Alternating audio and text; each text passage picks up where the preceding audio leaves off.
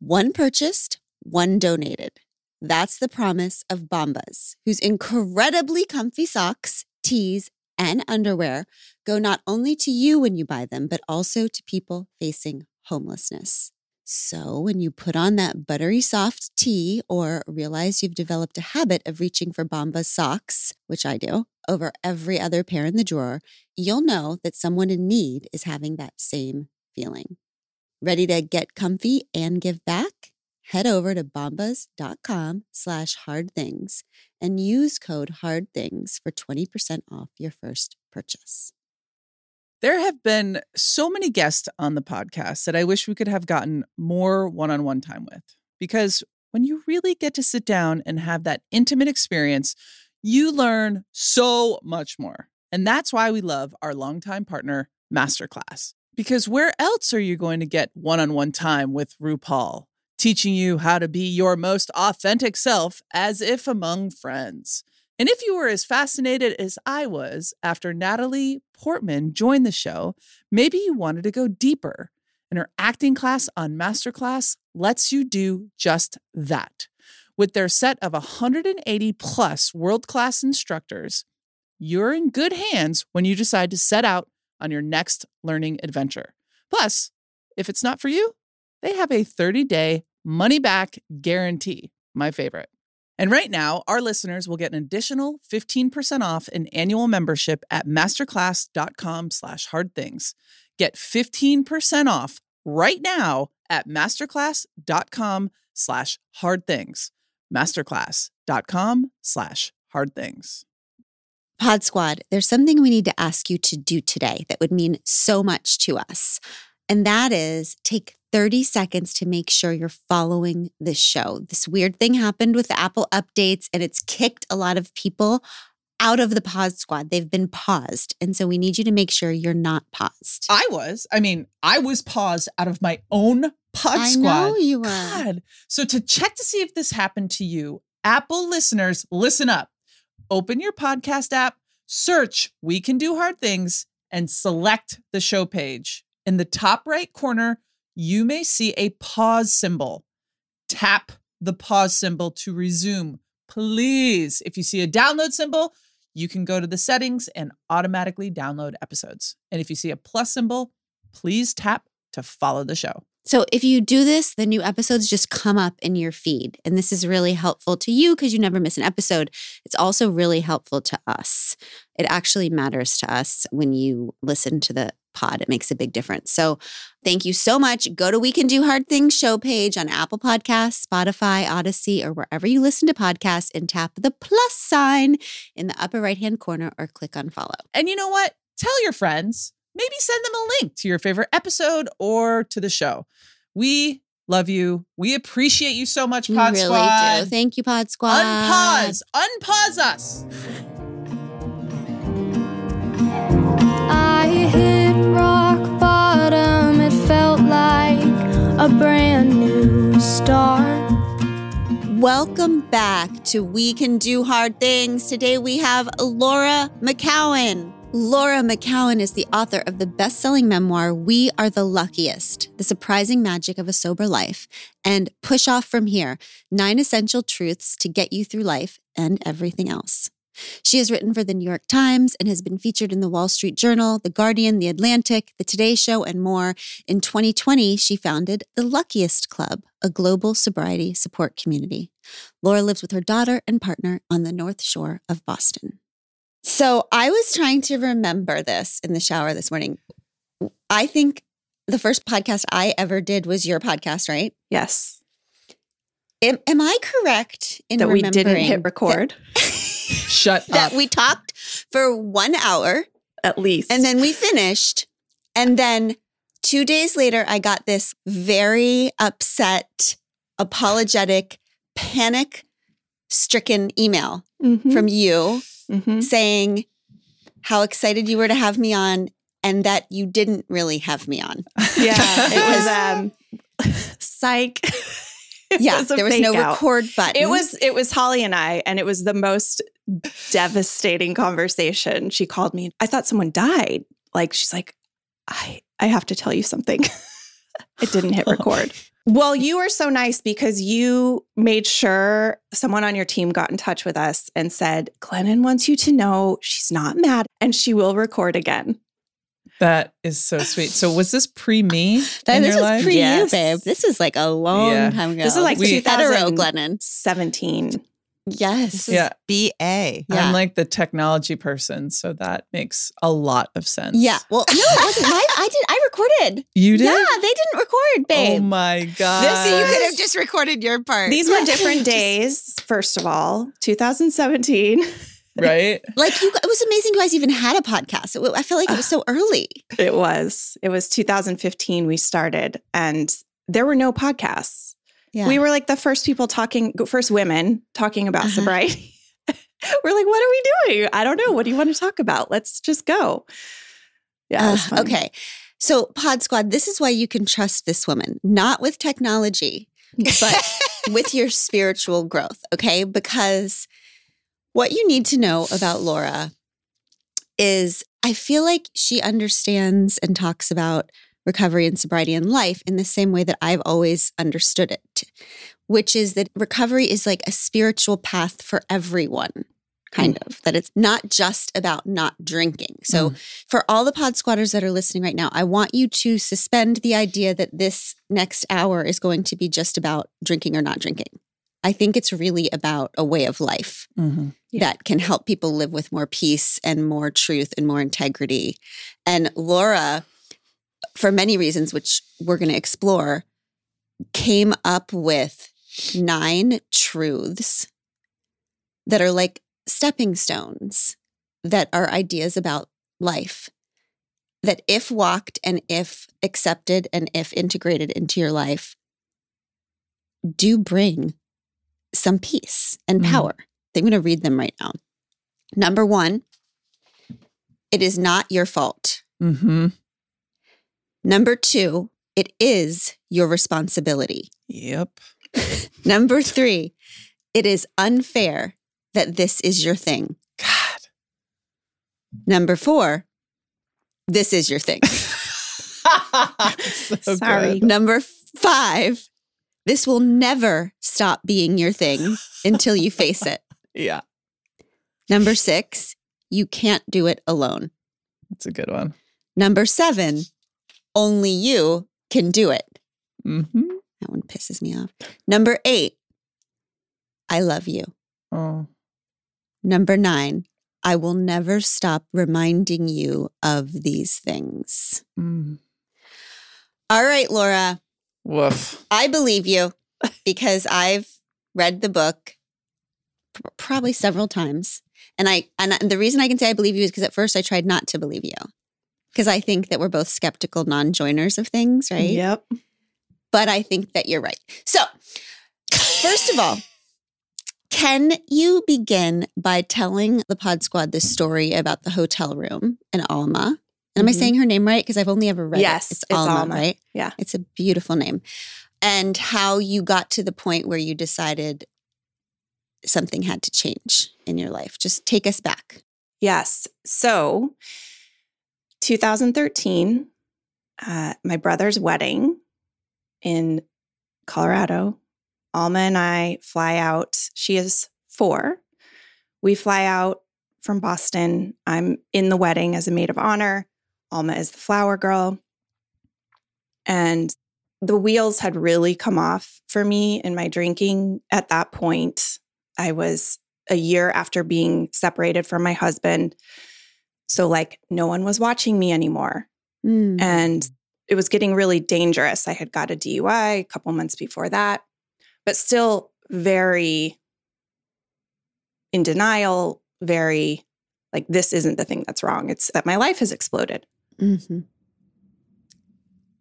But I would approach these types of weekends and I would have this fear because I knew how much I needed to drink in order to survive it, kind of. And my anxiety was always so high, but I didn't know what was going to happen.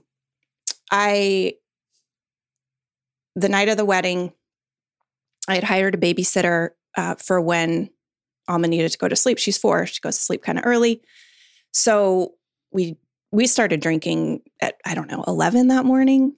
and the bridal party suites. And I remember my mom at like 2 or 3 in the afternoon, seeing that I was kind of tipsy and saying, honey, just slow down a little bit. And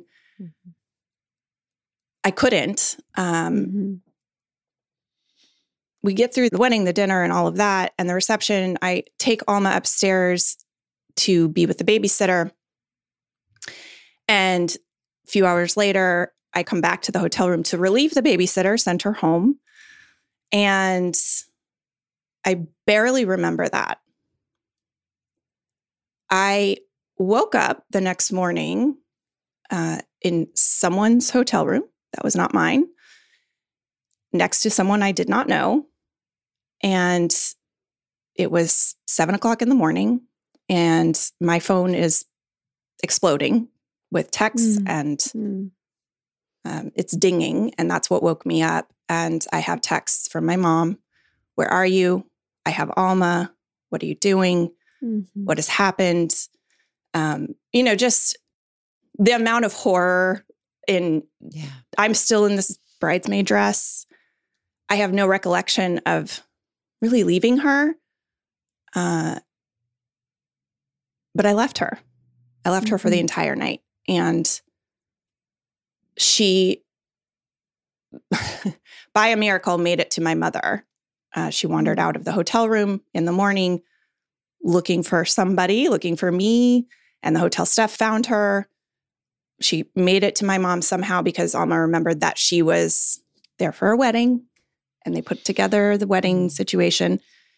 And yeah, that was what happened. And that morning, it is the worst night of my life, the worst morning of my life. It was the one thing I thought I wouldn't do was put her in danger like that. And it happened. And it was public to my family, my brother, my sister-in-law, my mom, everybody. And so my back was up against the wall. And my mom, who doesn't get mad at me, she couldn't even talk to me that day. I was so physically ill that I couldn't even speak. It was just, I was traumatized. I can feel it in my body right now. It was just like ice cold in my bones all day. And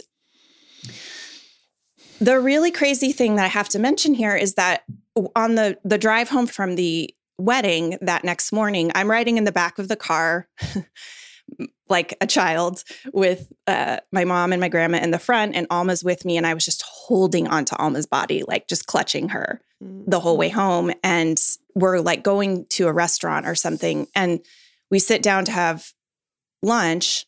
And all I can think is like, I'm so mortified that this happened, but I'm so mad that I got caught. And that thought that I was more upset about being caught and that I had to actually do something now was terrifying. Because it was like, this thing has you. Yep. Yeah. But you said such an important word. You said when your mom said, slow down, you didn't say I didn't. You said I couldn't. No. And that is so important for everybody who has this problem to hear Laura say she couldn't. It's not that she didn't. No. And keeping in mind, I mean, Laura's life on the outside, besides the chaos that I'm sure was happening, looked good. Oh, yeah. Right? You had a good job. You were functioning. Very. It was scary how much I was functioning when I look back on pictures, and I look like together. I know. I was a master performer. Yeah.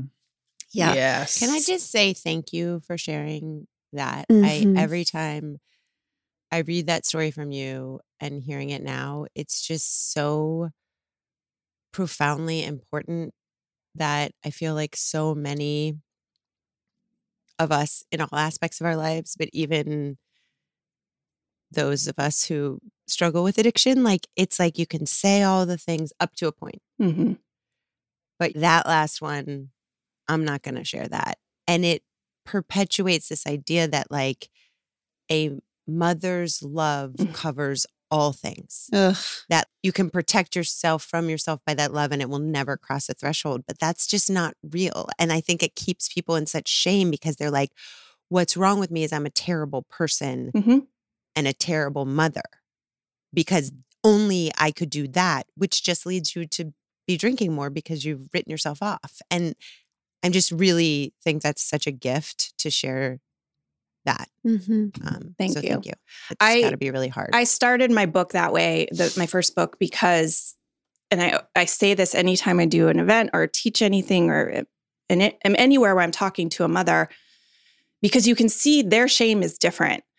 It is worse. Yes. And there is a special vitriol that we have for mothers who drink and fall into addiction of any kind, but especially substance use addiction. And I always say, like, I wrote this book for anyone who needs to hear it, but I really wrote it for you because this was the thing that would have killed me, is this shame that I felt. And it's what I hear people echo back all the time. Like, I can forgive myself for all these things, but I cannot forgive what I did as a mother. I just can't. And that's because it's impossible to be a mother anyway. Truth. But hard stop. Yes, there's no winning. But especially with this, you're not supposed to do it. It's not supposed to happen to mothers. And it wasn't until other women in recovery told me, no, like addiction is stronger than love. Even the mother's love. Until it isn't. Yes, it is. That I was able to slowly like let that go. Well, that's why I trust you, because you tell that story. Yep. By the way, that's like the sign to me of a free person, somebody who actually has chosen recovery over reputation, shame, whatever. That's the mark of freedom to me, is somebody who can say that shit for themselves and for other people. And isn't it so important to remember that we are all capable of everything? Oh my God. Yes. And it's just by to the me, grace of God. Yeah, we are all capable of everything. Like, and even sometimes in my sobriety now, I can find myself getting like in my thoughts judgy about people who I see who are in their active addiction. Yeah. And I have to remember, oh no, you are them. They are you. Yeah. You are capable of everything. All of it. Yep.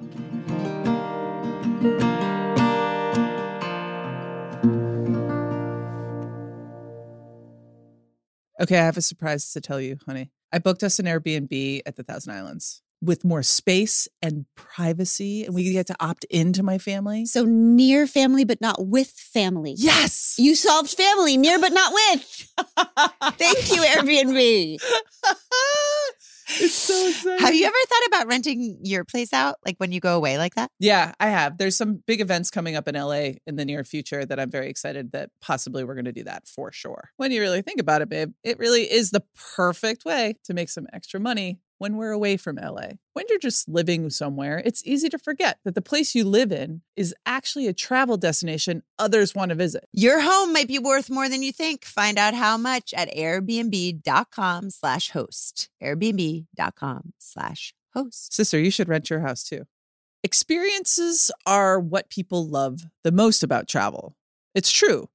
You don't go somewhere new and exotic just to be there. You go to do things. Be it a historical walking tour, ziplining through the trees, or guided tours through museums. Like the hassle-free self-guided audio tour our family took through Versailles. If you're planning a trip and really want to make the most out of your time, I recommend you check out Viator. They have over 300,000 bookable experiences, from simple tours to extreme adventures, and there's something for everyone in over 190 countries.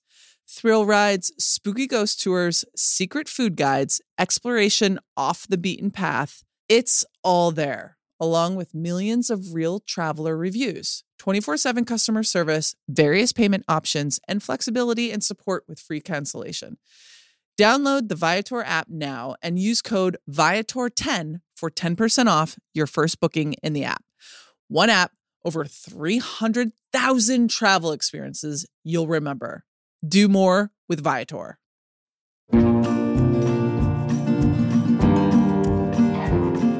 Don't you think it's interesting what you just said about it's impossible to be a mother, but it's also, it's amazing how we have this special vitriol for mothers who drink. But then again, our entire culture tells mothers they should drink. Oh my God. The mommy drinking complex.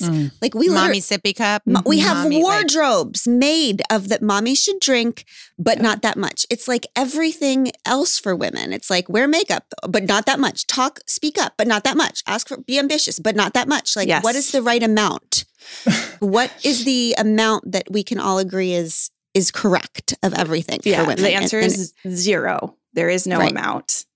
Yeah. No, that was one of the things that I got so angry about when I got sober was the culture that we were living in, especially all the moms I knew. I mean, that's what we did. And that's what we felt like we deserved. It was a one thing that was ours. You know, I get to have this glass of wine, or this bottle of wine, or we get to do this. And all the while we're completely like subjugating ourselves because it's a drug that pulls us out of consciousness. But yeah, it's a wild phenomenon. Yes. It's this shitty consolation prize for women. Like Sister talks about, it's like the idea of like religion is the opiate of people. Like wine is the opiate of women. When we say this is the one thing we can have, it's because why? Because we don't have childcare, because we don't have equality, because we don't have enough power. It's like we can't have power. This is the only thing we get, which, hey, I get it. I did it for a very long time. But then that numbs us from the rage we should have that would actually get us the real thing. Exactly. Or the agency, or yes, exactly what you said. It's a complete gaslighting. Because it's like, this is great. This is fine. There's nothing wrong with it. Look, it's everywhere. How can it be bad? It's literally everywhere. Yeah. But what we're not going to tell you is that it will kill you. And it's an addictive substance, like one of the most addictive substances. We are so culturally like duped about that. Yeah, because then it's made to be addictive, but then when we get addicted, we have a problem. We are made wrong. We are ashamed for drinking the thing that you gave me that you made addictive. That they sold us, Yeah. Well, and it's also, for me, drinking, it got to be later about, you know, numbing pain and just coping. But at first, it's just connecting. I thought that's how all adults connected because that's what I saw. And that's what love looks like, and fun and intimacy and friendship and bonding. That's what it looks like. And it actually works pretty well because it lowers your inhibitions and it is a good social lubricant. That's why people use it. It actually works very well. So we yoke all this stuff to alcohol that is like intrinsically, it's connected to our most primal need to belong and to connect and to be loved. And it works. And you're like, oh, good. I found the thing. I found the like magic bullet. Yeah. And then, oh, you can't have it. Nope. You can't have it. And not only can you not have it, how did that even happen to you? Yeah. And so you have to figure out how to do all that other stuff again. Or for the first time. But I don't think I really put that together until I read your work, that the threat of losing alcohol is actually the threat of not belonging anymore. 100%. Because I didn't get that. Like a lot of people's families and friend groups and everything. So it's not just that you're physically addicted to it, you're spiritually addicted to it because it's attachment. It's belonging. Yep. It's attachment. Yes. Yeah. It is. Friends, I had no idea how to go on a date, connect with men, have sex, that entire world. And that's a whole other book that I'm writing I didn't know how to do that without the help of alcohol. I literally didn't know how to go on a date and not drink. I didn't know how to be. It is very primal. It's not just about the alcohol. If it was, it wouldn't be that big of a deal to let it go.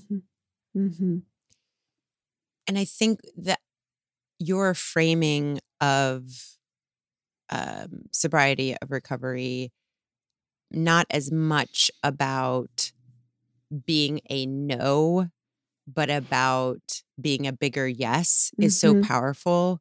But it's intractable until you can smell the yes, right? Because if all of your relationships, if all of your experiences, if all of your connections are based on this portal of drinking that lets you access them, then the only thing you can see and feel and touch is everything you'll have to say no to. Yeah. Right.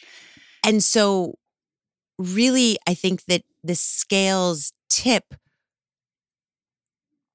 when you can actually smell the bigger yes, and you have something to go toward that isn't just away from everything that you know. It's like a monstera plant. What? It's like a monstera plant. What? Okay. Oh, So I don't know what the hell that is. This is going to be fun. Chase told me our son is like a botanist. Okay. We have grand plants. At one point, he had 50 plants in his room. And he taught me that the magic of a monstera plant is that it lives in the rainforests. Yeah.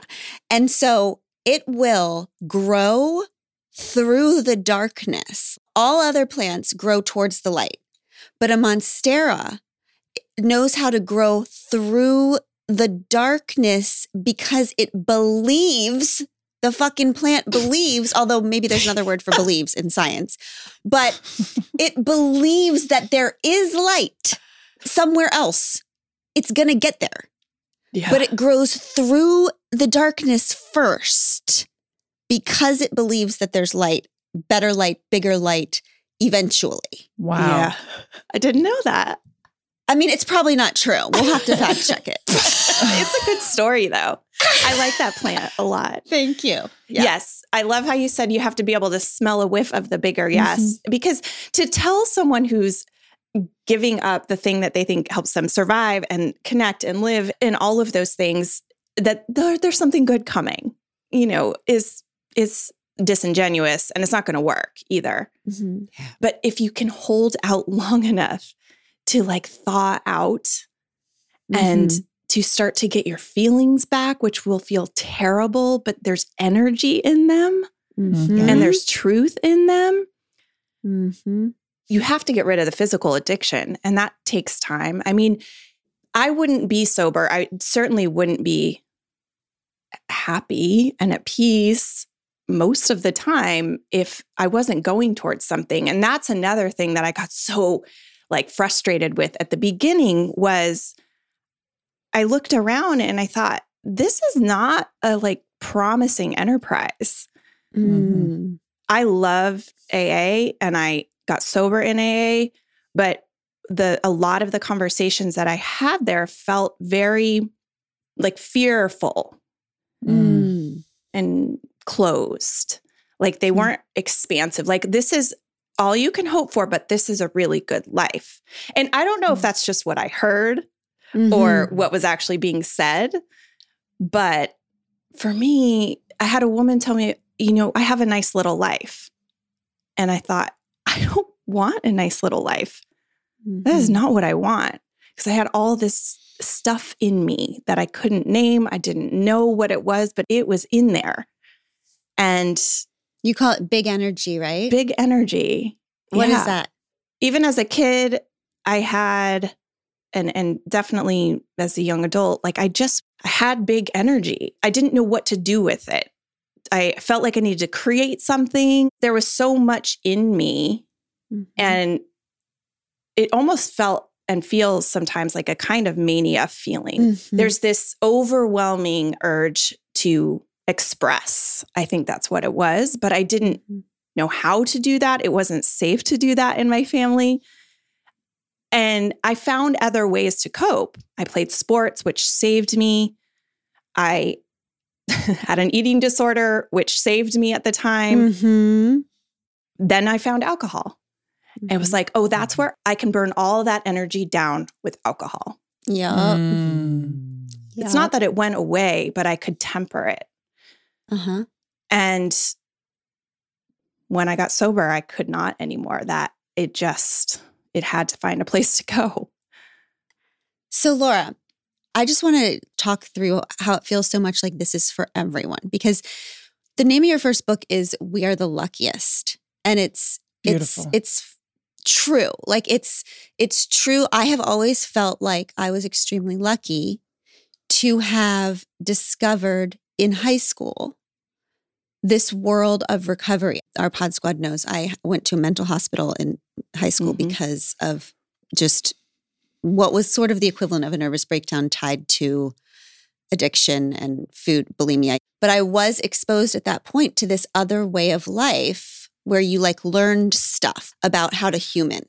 Okay, so right. I was in high school learning about hieroglyphics, okay, dying inside. And then because I was like, I can't take this anymore, there has to be something better. I went to the mental hospital, which was better. And they taught us a lot of recovery things and about how to human. Yes. And then throughout my life, I experienced more and more. I was lucky enough to have so many nervous breakdowns that I ended up experiencing a lot of recovery, the recovery world, which taught me things that other people don't know. Yes.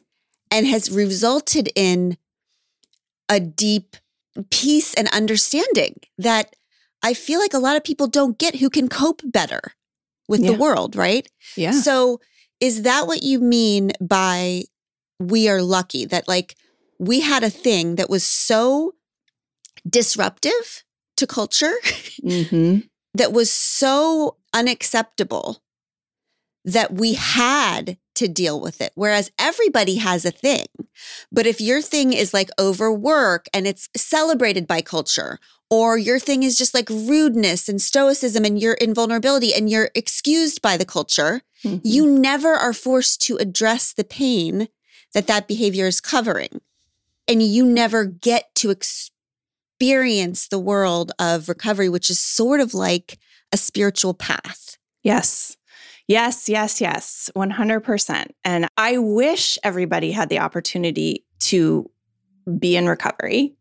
I realized pretty quickly, and when I started to say, I am the luckiest, which turned into we are the luckiest, it was because I realized that all the things I actually always wanted to like feel the full range of what I was feeling, to have actual connection with people, to be able to tell the truth. I wanted so desperately to be able to tell the truth about what was going on with me and my life. I wanted it so bad, and I never could.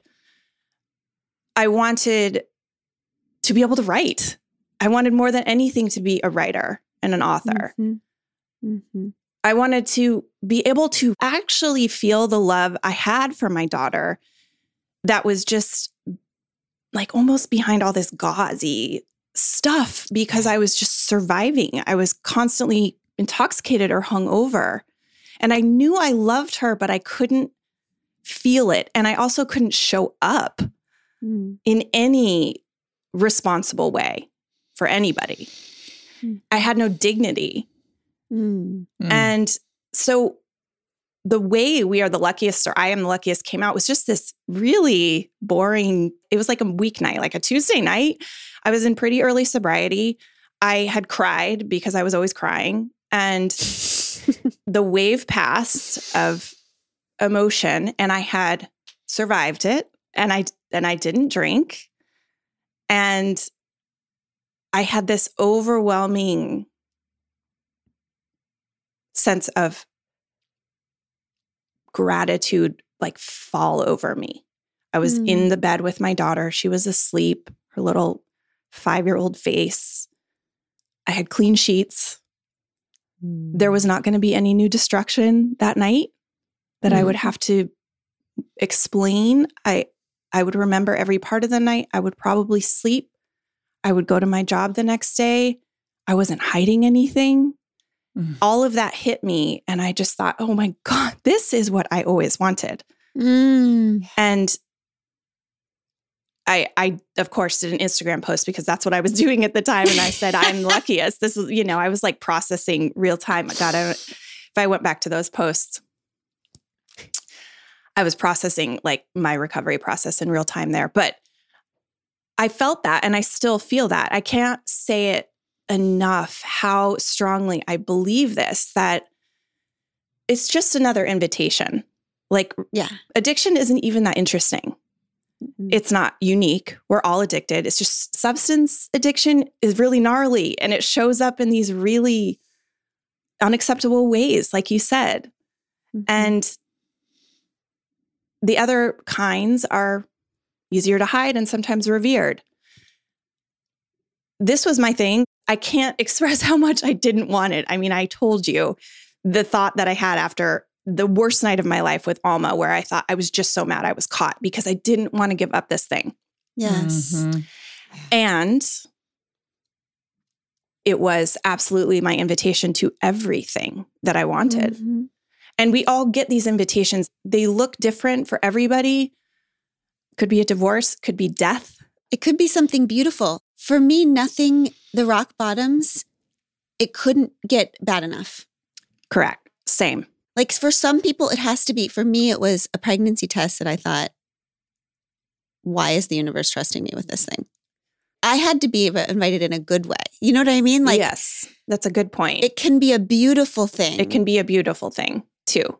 The bigger yes that you're talking about is not something that's necessarily, like I sometimes think people, the bigger yes seems so unattainable, especially when you look at yourself and you're like, I'm a fucking mess. Like, how dare I even think that I would be a person that could embrace a bigger yes when I can't even do my daily life right? Right. So I think your bigger yes could be that you super know at the deepest part of you that you're supposed to write a book. It could be that like you just want to be at fucking peace and you deserve it. Like the line that got to me is when you said the simple dignity of waking up without regret. Can I tell you one thing Jesus, that for me that I think about every single day? Yes. When we talk about the bigger yes being a big thing, for me, I remember being in college and laying in bed, having not gone to sleep from cocaine and drinking and all the things. My life was such a freaking disaster. I didn't even know how to get out of bed and put one foot in front of the other. And I remember hearing this roommate that I had. She was getting up for class, which I didn't do. And I would hear her putting on lotion on her legs every morning. And for me, that listening to her put lotion on her legs, I couldn't handle it because I thought, what kind of person? Like, I don't know where my car is. I don't have any relation. I burned every bridge of my life. I don't know what I did last night. I don't know. But this girl has such dignity that she has so many things figured out that she is paying attention to the moisturizing of her skin. Like, I'm finding cigarette burns on I'm finding like, I can't even, and it would just make me want to die listening to her put lotion on. So for me, I think of the big yes every day when I'm putting lotion on my skin. Whoa. Every day. She does it every day. I can't believe how much lotion she puts on her body. She is lotioning all the time. I never heard this story either. This is because it feels like Over Lotioners Anonymous. Here she comes. It feels like dignity to me. Yes, I know exactly what you mean. My heart is just. I know exactly what you mean because the bigger yes. I talk about this all the time too, Amanda, because a lot of people think, oh my God, it has to be a career or a profession or my job. I have to have a purpose. And that's not at all what I mean. I actually hate that. It's just being who you are. Yeah. Like the absolute honor and dignity of being who you are, who you already are, not who you want to be or who you wish you were. I don't like that you could be anything you want to be because you can't. We could talk about that forever, but just you can be who you are. You can find out who that person is. You can be curious about that person. You can figure out how to get to know that person, maybe love that person. There's an infinite well available there. And what happens when you become who you are is your whole life changes because all your relationships change. You can't tolerate the things that you used to tolerate when you were like I was pretending. I was so good at acting and pretending that there were like 30 versions of Laura. Mm-hmm. Which one did you know? You know? Yeah. So my relationships weren't real. Most of them. They definitely weren't as deep and connected as I wanted them to be. My job was all wrong. And so it was, yes, I wanted to be an author, but I was just really paying attention to what was already there. Yeah.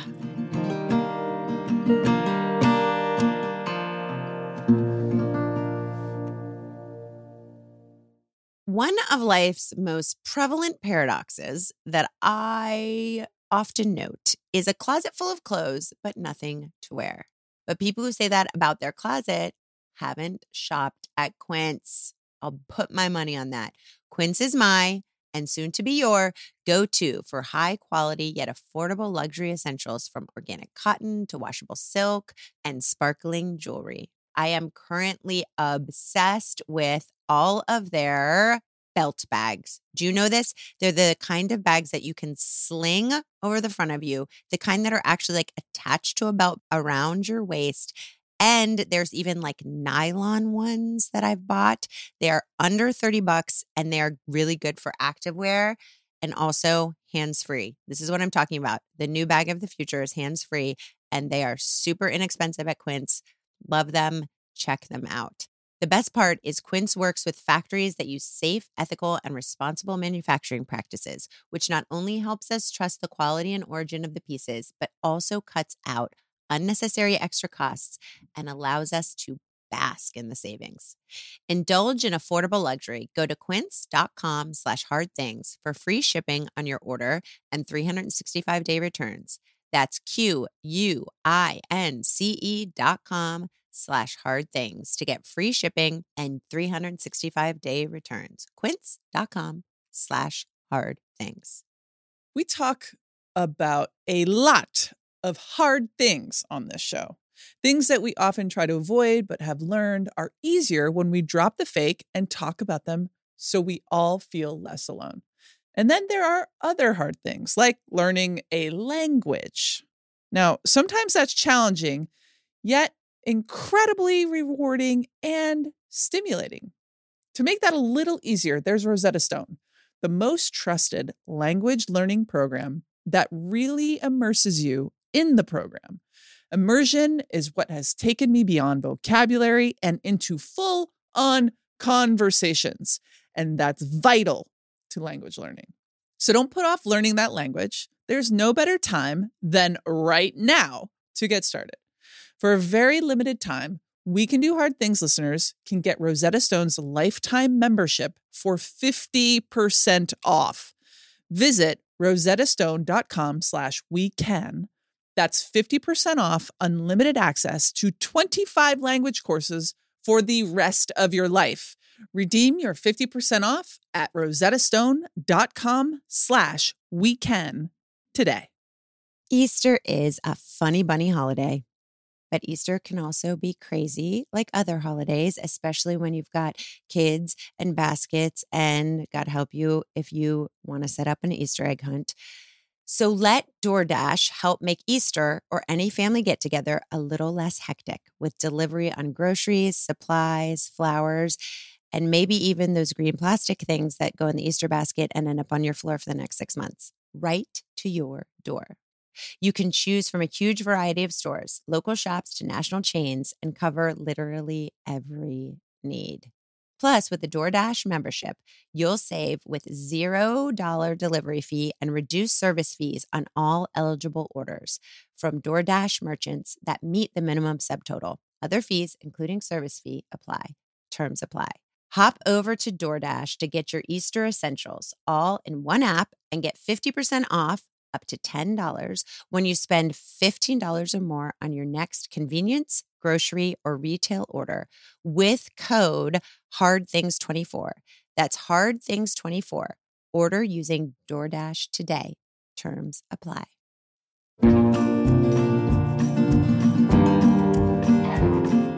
You want to know what my dignity moment is? What? That happens Yes. to me every morning. Every single morning when my alarm goes off. This is not a joke. This happens to me every single morning. the feeling of not being hungover. Oh, Me too, Abby. Feeling of not being like hungover. every morning. And it's not like I pop out of bed. It's like I have this wave of like, good job. Yeah. Good job. It's an absence of shame. And in that absence, there's just this peace. Yeah. And I have it also sometimes when I go to sleep. I'm like, damn, you are going to be so fine waking up tomorrow morning. Good job.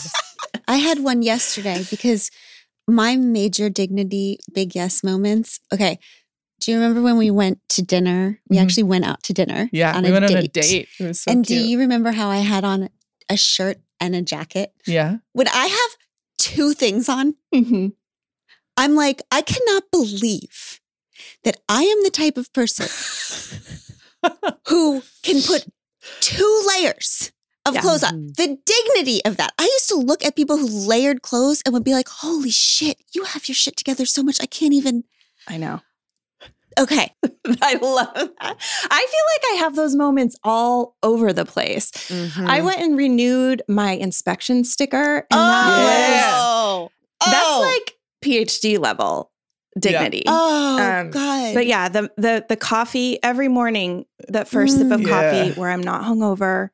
I don't wonder what happened. I'm waking up next to a person that I genuinely adore and that knows exactly who I am and vice versa. My daughter is safe. She thinks I'm boring and that's amazing. Yes.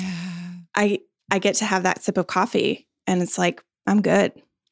I think that's what that woman meant in AA. Like that's what they mean when they say, I just have a good little life. Oh, like, yes. I actually do relate so much to that because that is what I'm most dignified and proud of in my entire life is nothing big that happens. It's like, I cannot believe that I am the type of person who is running this little world with these little people in honesty and integrity every day. I cannot believe that. I know. I get it now. And I talk about that in my book. I hated what I heard when she said, I have a nice little life because I didn't understand. Now I understand completely. And I love my nice little life. The best part about my life is just what is happening right where I'm sitting. Yes. What's right in front of my face. Yes. And I think all of this connects when you are in addiction and you're fucking up everything around you. There is so much pressure that you feel and that you're given to stop torturing everyone that loves you. You can't make their life so torturous. And I think that is true.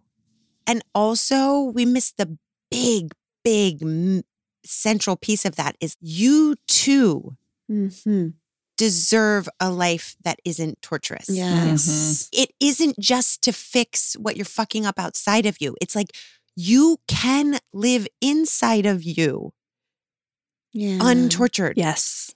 And that is actually the most important part. And if you get that right, out from that flows the non-torture of everyone else. Yes. Yes. That's why I had number 3. It's unfair that this is your thing.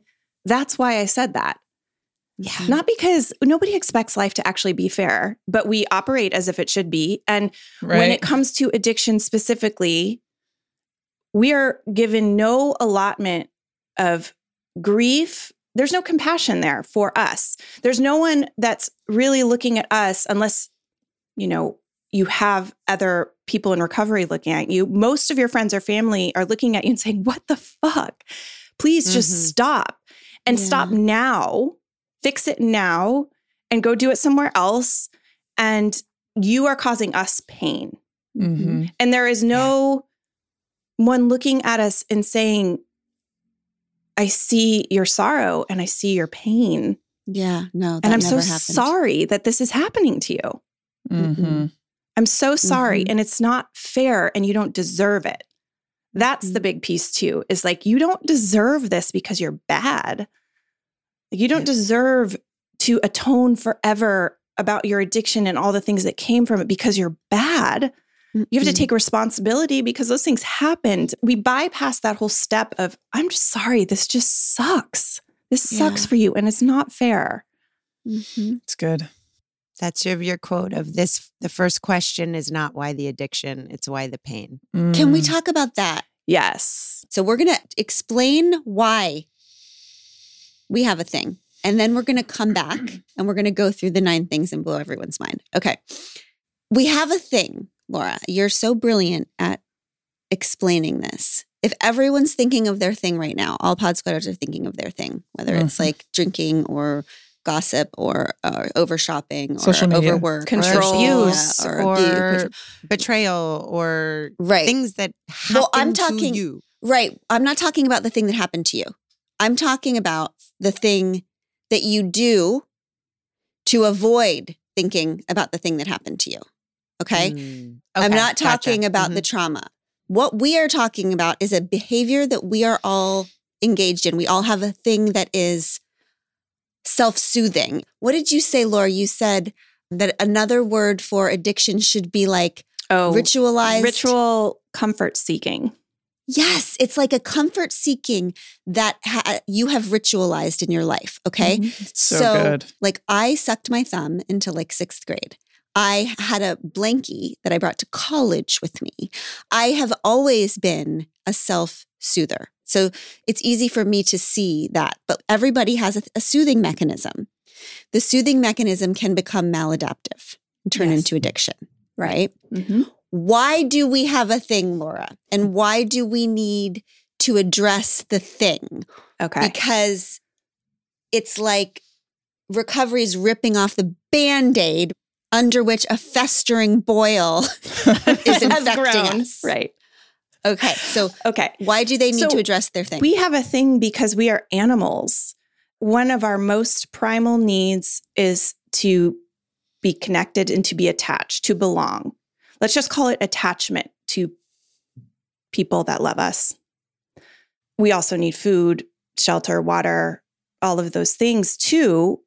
And if you are not getting those things, you are going to adapt somehow, right? If you're not getting fed as a child, you might steal from your neighbors, or you might steal the kids' food at lunch, not because you're a terrible little shit of a kid, but because you're hungry.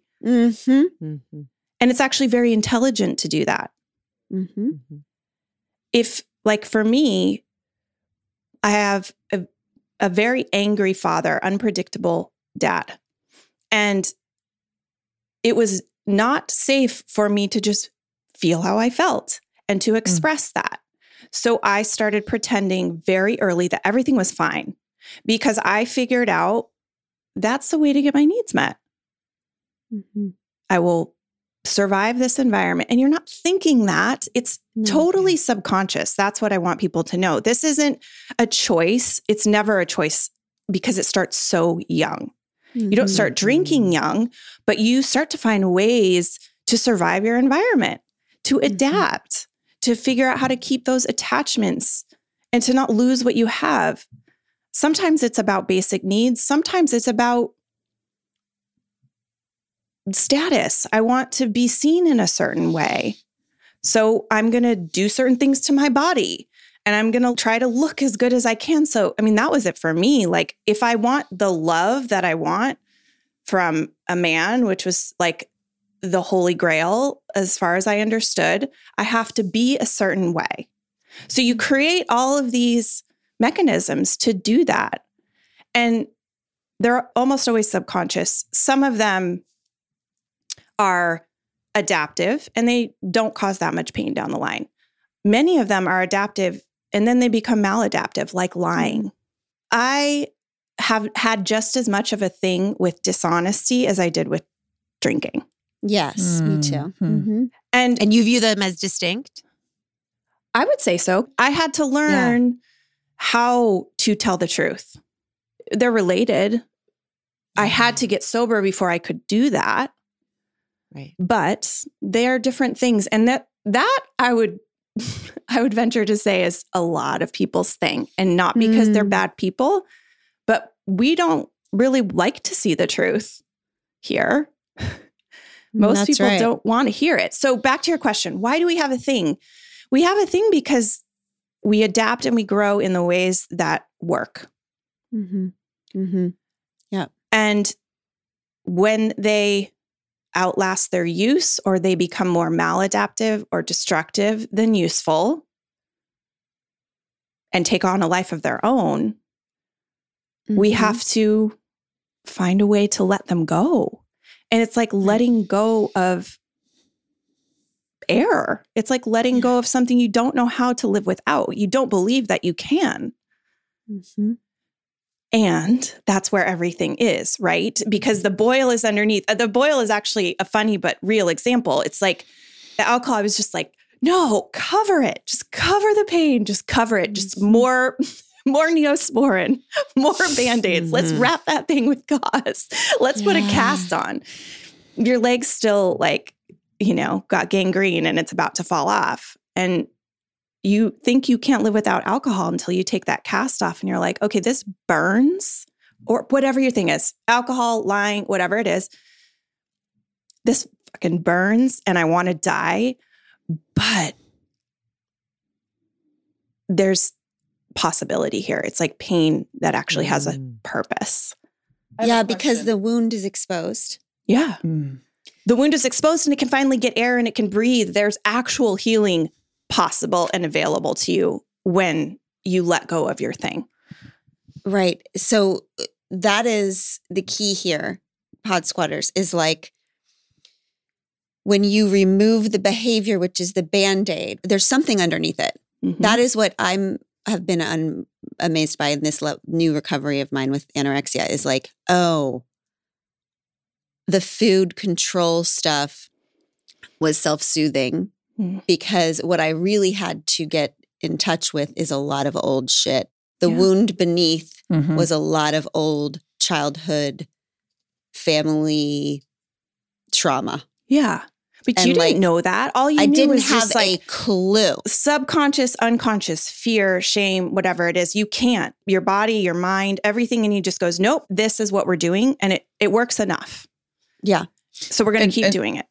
And so I guess this takes us back to like, I just love We Are the Luckiest. To take the positive version of like, I'm an alcoholic, right? Yeah.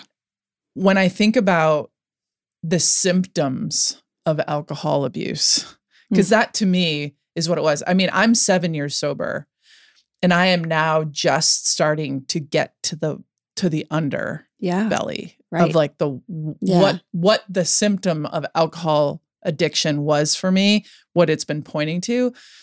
I do wonder, because so many of us aren't privileged enough to have the therapy to figure out what these undercover wounds are. And also, sometimes those symptoms aren't as what they appear to be maladaptive. So whether it's like social media addiction, do you have any like ways in which somebody can uncover some of these kind of silent things that they are, because so many people who are listening right now don't have a drug or alcohol addiction. How do they know what their How do thing we is? uncover some of these other maybe like silent Good question. symptoms? How do we know what our thing is if we're not waking up in jail all the time? Yeah, I know. When you're hungover. not, waking up in hotel rooms with strange men when you're done. Right. Or you're not getting DUIs or. So that's a great question. As you were talking, the first thing I thought of is you just have to be still first for like a minute. So is there any other way? I know. Let's move on to the alternative to that, Laura, because that's the most horrifying thing. So you don't have like a BuzzFeed quiz. You're a listicle? no, that's the only right answer. Can you make us an app, Laura? Yeah, there's no apps. It's the most boring thing in the world. You have to be with yourself for a few breaths at first. In those, you have to be with yourself enough to know and to be able to see instead of just the doing that we do. Because we can skate across the top of life like forever. Yeah. And most people do because, like Abby said, there's the consequences aren't that dire or they're actually applauded. Yes. You know, the workaholism. Like, oh, I'm a workaholic. No one feels shame when they say that. They're like, it's kind of a badge of honor. It's a humble brag. That I've used. It's a humble brag, yeah. It's a humble brag, yes. There are so many things that just never get bad enough. But I have to think, and when I get to talk to people, I've never met an individual who didn't know somewhere in there, this little voice was in there saying small, like almost one word things like, stop. No. Yes. Do that. Those whisper, I think of it as like your soul voice. Like your soul speaks in very simple statements. It doesn't say a whole lot, but it's like, not that. Yes. Enough. You have to be in your body and still for enough to just hear that. And that costs no money. That's right. You know, quiet, like some kind of quiet. I mean, even if it's just you're sitting on a subway and you put headphones in and you put on like a meditation, which can just be a YouTube like silence for 5 minutes. And you just think, where am I? What am I doing? Is this what I want to be doing? How do I feel? Okay, 2 basic questions. How do I feel? What do I want? Like, if you could just ask yourself those 2 questions, really ask yourself and let yourself hear the answer, that would start to change your life. And that would start to wake you up to where you are, where your things are. It's good. Okay, so Pod Squad, go do that. If you are brave enough to come back, the next episode is going to be where Laura takes us through the 9 truths that will walk us through the next steps after our soul tells us what we want and how we feel. And also, when you're doing that exercise that Laura just said, you cannot do the thing where you only give yourself reasonable answers or things that you can immediately work out. Right. You don't say, I want to not live in this state, but that's absurd because it would take X, Y, and Z, and that will never happen. You listen to the first answer.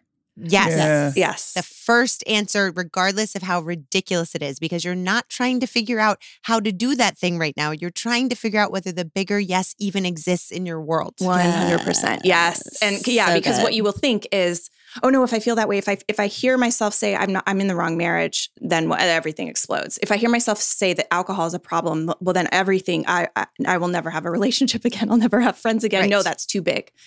But that's the small voice things. It always will tell, it'll point right to it. Yeah. Okay. Good luck, Pod Squad. We love you. You can do hard things. See you next time. If this podcast means something to you, it would mean so much to us if you'd be willing to take 30 seconds to do these 3 things. First, can you please follow or subscribe to We Can Do Hard Things? Following the pod helps you because you'll never miss an episode, and it helps us because you'll never miss an episode. To do this, just go to the We Can Do Hard Things show page on Apple Podcasts, Spotify, Odyssey, or wherever you listen to podcasts, and then just tap the plus sign in the upper right-hand corner or click on follow. This is the most important thing for the pod. While you're there, if you'd be willing to give us a 5-star rating and review and share an episode you loved with a friend, we would be so grateful. We appreciate you very much. We Can Do Hard Things is produced in partnership with Cadence 13 Studios. I give you Tish Melton and Brandy Carlisle. I walked through fire, I came out the other side.